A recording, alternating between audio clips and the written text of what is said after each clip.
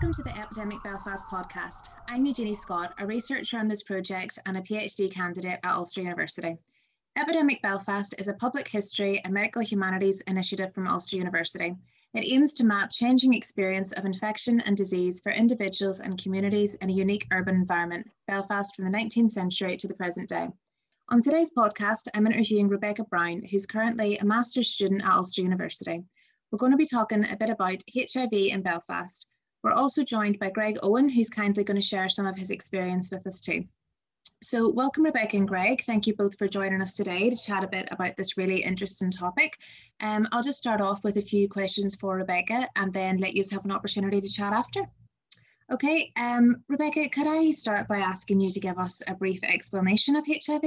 Yeah, of course, Eugenie. So HIV is actually an abbreviation for human immunodeficiency virus, which attacks and weakens an individual's immune system. According to Lissy Bradley Springer, the virus can be transmitted via unprotected sex, exposure to contaminated blood, and sharing contaminated injection equipment. It can also be spread from mother to unborn baby. So if HIV is then not treated, it will cause severe damage to the individual's immune system. Finally, the person will develop acquired immune deficiency, which is commonly shortened to AIDS, the last stage of HIV infections. AIDS will cause the individual to be susceptible to serious infections and cancers. How did this virus come about and what did people think was causing it? Jack Pippin finds that the origins of HIV can actually be traced to as late back as the 1800s to the San Mien immune deficiency virus. So this virus was unique to a species of chimpanzees native to Central Africa. But due to the hunting and eating of their meat, it mutated to be transmissible to humans. So by the 1970s, then the virus had arrived in the United States of America. However, it was not until 1981 that the virus actually rose to prominence, as many gay men were dying of an unknown illness, which terrified the world. Initially, Virginia Burrage finds that these deaths were attributed to a so-called gay plague, which was officially known as gay-related immune deficiency, which is commonly shortened to GRID. This deficiency was actually thought to be caused by nitrate inhalants or poppers. However, in 1982, the New York Times reported that GRID was renamed AIDS as cases appeared outside the LGBTQ+ community. Additionally, American researcher Robert Gallo discovered that AIDS was caused by a virus, which was then later named HIV. Although despite these brilliant scientific advances, social and religious conservatives remained steadfast that AIDS was a disease confined to the LGBT+ community because they believed it was a form of God's divine retribution. By 1986, the World Health Organization reported that AIDS was a global pandemic, as the virus was present in 110 countries. 1981 to 1986 were actually the crisis years of the pandemic, as there was no successful treatments or vaccine. Tragically, for many, a diagnosis was a death sentence. Today, globally, almost 75 million people have been diagnosed with HIV, and nearly 38 million are currently living with the virus. When was HIV first known to be in Belfast? So the impact of HIV in Belfast was actually very much so shaped by the sectarian conflict, colloquially known as the Troubles, as it actually, because of the widespread violence, reduced the movement of people in and out of Northern Ireland. So actually, in Northern Ireland, compared with the rest of the UK, cases of HIV were very minimal. Former Minister for Health Barry Desmond found that the Troubles often overshadowed the AIDS crisis in political terms.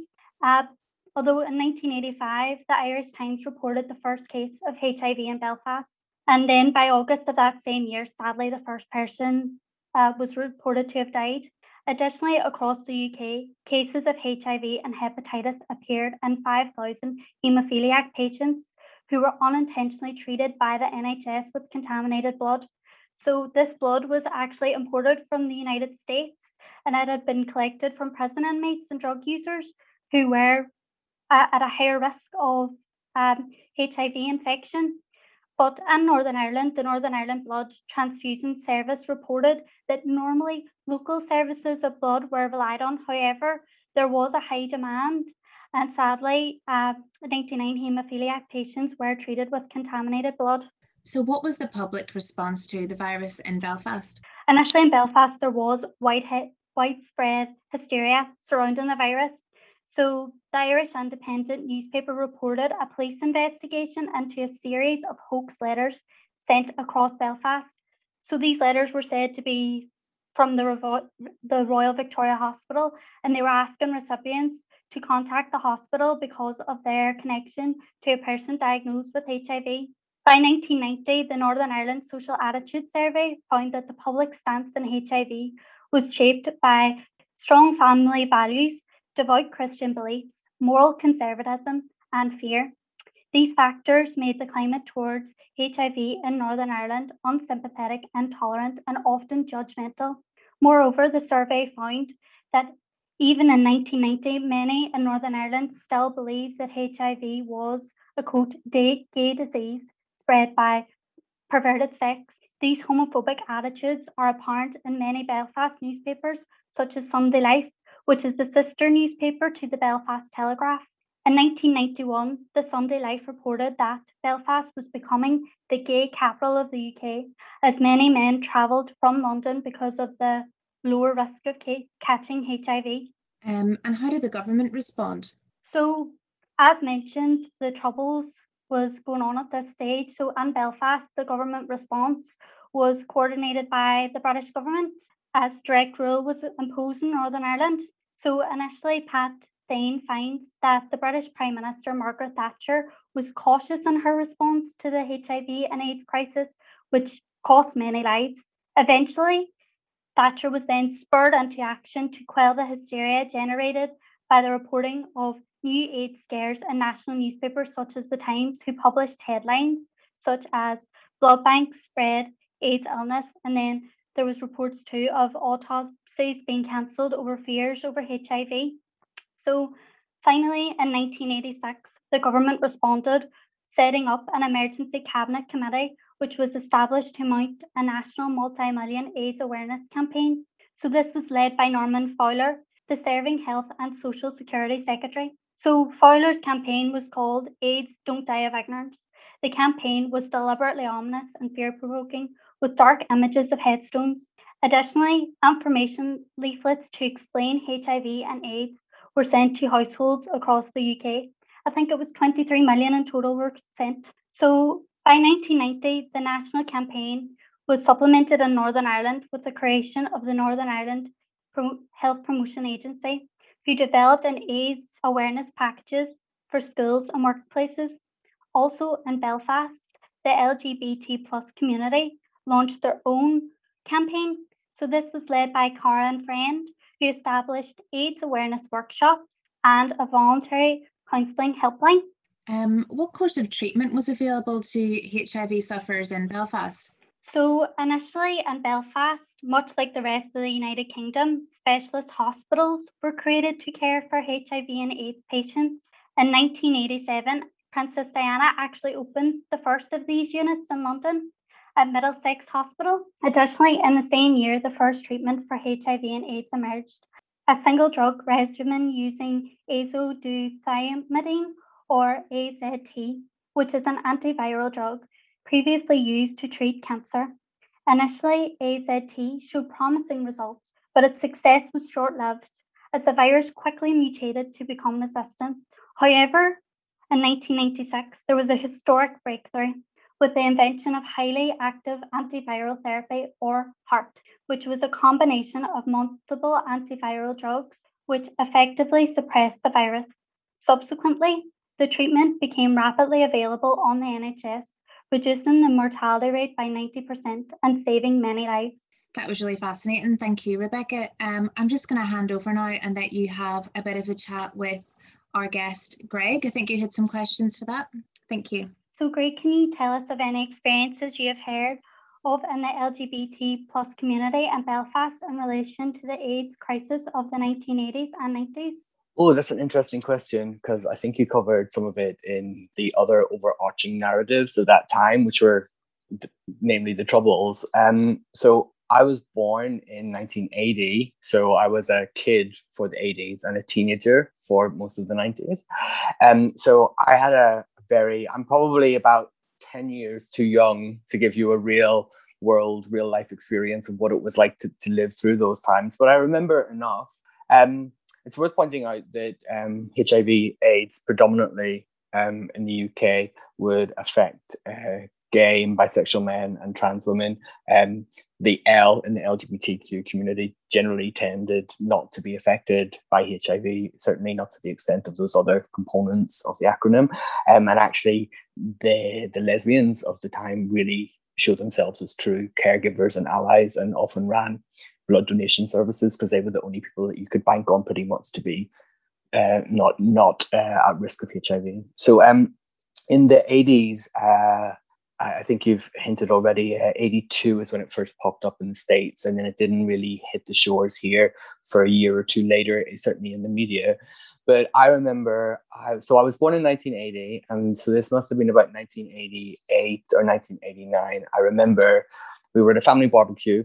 There was 5 of us siblings at the time, I think, and my mom's twin sister had 5 as well. So there was a lot of kids and a lot of adults that were having a barbecue, and I was quite a camp kid, quite fey, and I'd done my mom's hair that day. And her sister asked her, who did your hair? And she said, oh, Greg. And she said, oh, maybe he will be a hairdresser when he grows up. And my dad heard this and turned around immediately and said, no son of mine is going to be a hairdresser. Hairdressers die young. So I was like, as a kid, like an 8-9-year-old kid, I was like, what is happening with these hairdressers? Are they like injuring themselves with scissors in the salon? Well, why are hairdressers dying early? And immediately I was aware that there was something wrong with hairdressers that made them die early. And of course, now we can translate that back to a lot of hairdressers are gay men, and gay men die of this mystery illness. So I was immediately aware at 8 or 9 that there was something really scary out there that was closely linked to my identity. But I think also we were living in a climate of intense, it was a time in the island of Ireland, both north and south, where overbearing religious attitudes played more into our daily lives than they do now. And I think a lot of people miss that. So you were already, as a queer person, you were already existing in the margins and on the circumference of acceptability. So that was already something that was difficult to deal with in the 80s and 90s. And to further compound that, this mystery illness that you were able to moralize so quickly, it was very difficult for people. And I remember being on the gay scene in 1996 when I was 16, and there were rumors and hush-hush and behind your hand conversations about people who may or may not have HIV. And it was, I think you summed it up perfectly, it was hysteria, mass hysteria. And if someone had been away for a few weeks or a few months and you hadn't seen them and they came back and they were a bit thinner than they were before, the first thing you asked was, is it HIV or AIDS? So there was this really terrible, perfect storm, if you like, this combination of multiple factors in Belfast in the 1980s and 1990s that really led to what we've seen historically with anything to do with sex, sexuality and reproductive autonomy, a lot of silence and hush-hush and speaking behind people's backs. And I think quite rightly, as you pointed out, air travel was not affordable then. A lot of people didn't really travel to mainland UK. And so we were, in a way, lucky to escape a lot of those dense sexual networks that led to an exponential growth. But still to this day, in Belfast, Northern Ireland, I lived here for 9 months in 2016. And I had a stark contrast between my life in London as an out gay man, openly living with HIV, advocating for pre-exposure prophylaxis. And here, when I was working in a bar to support that work, where no one knew, I've certainly felt more stigmatized here, self-stigma. And it wasn't an environment that felt open to me disclosing that. So the irony of being out in London and everyone knowing, and me being totally cool and fine with that, when everyone knew I was HIV positive, to here where no one knew and I felt almost, in inverted commas, dirtier and more diseased. Here, when no one knew, it's a very interesting dynamic how 500 miles apart can be so different in societal attitude. What is PrEP treatment and what is the public's perception of PrEP treatment?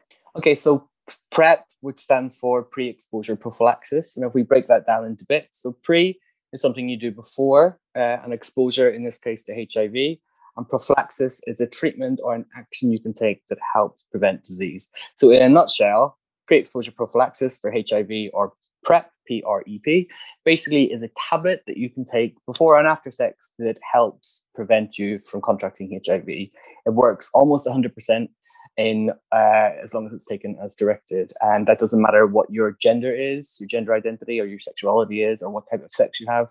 If you take it as directed, it works. And I say almost 100% because there've been a very small handful of cases where HIV has broke through in very extraordinary circumstances. So what do you think do you feel like the public know what PrEP is?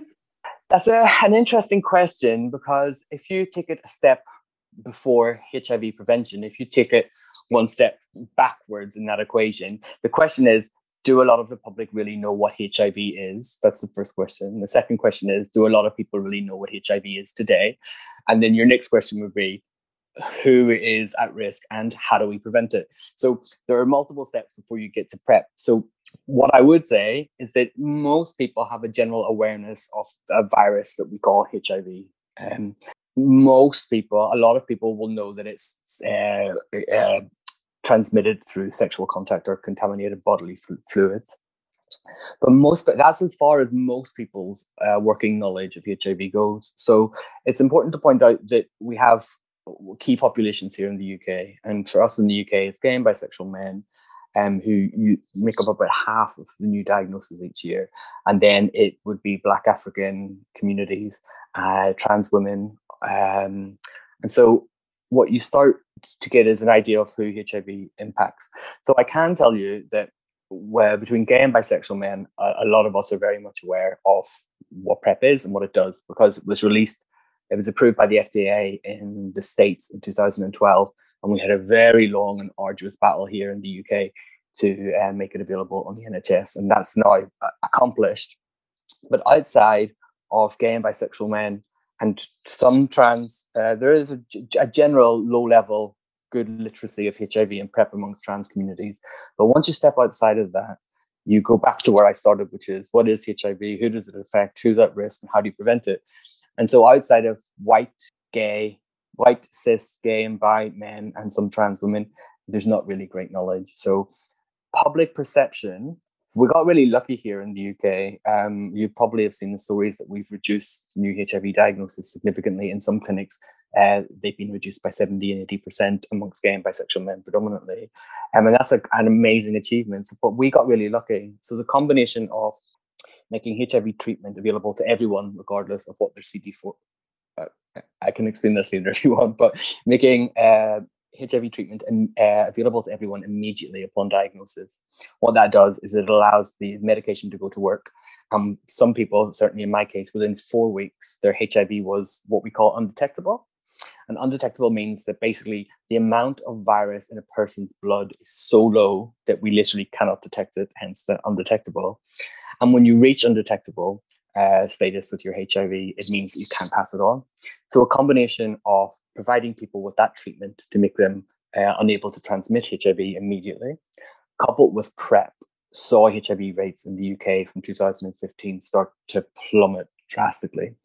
And that's a good news story. And it's probably our first good news story with HIV since the 1996 moment. So it's a once in a generation good news story.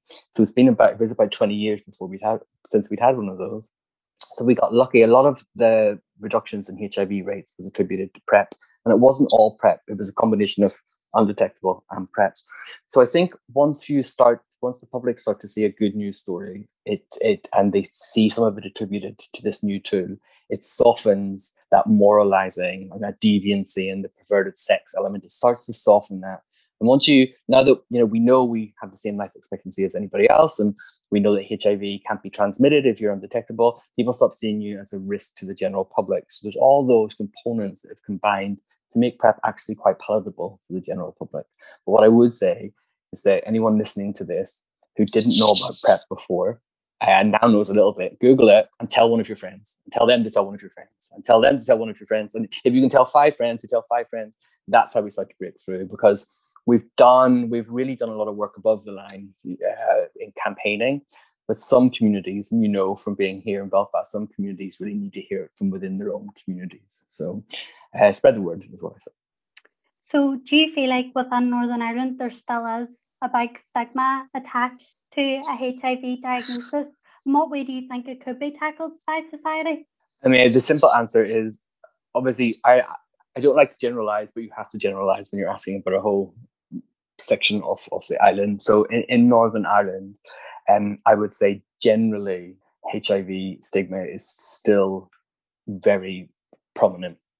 I would say, and I think across the UK, and certainly in the Republic as well, I would say general attitudes have changed significantly since 2016, just because of this new can't pass it on message.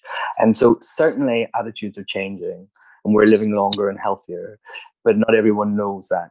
So it does still manifest in some quite damaging and toxic stigma. So I have a small handful of, I'm based in London now, and I'm currently in Belfast visiting, but I have a small handful of friends here who are activists, both for PrEP and for challenging HIV stigma.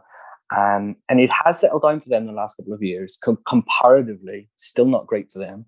But some of the stuff, and I would get messages at like midnight, 1 a.m. from some of my friends here who had maybe been on a hookup app, and somebody had found out about their status and they'd slept with someone, and someone had told that person and they hadn't disclosed all of this messiness.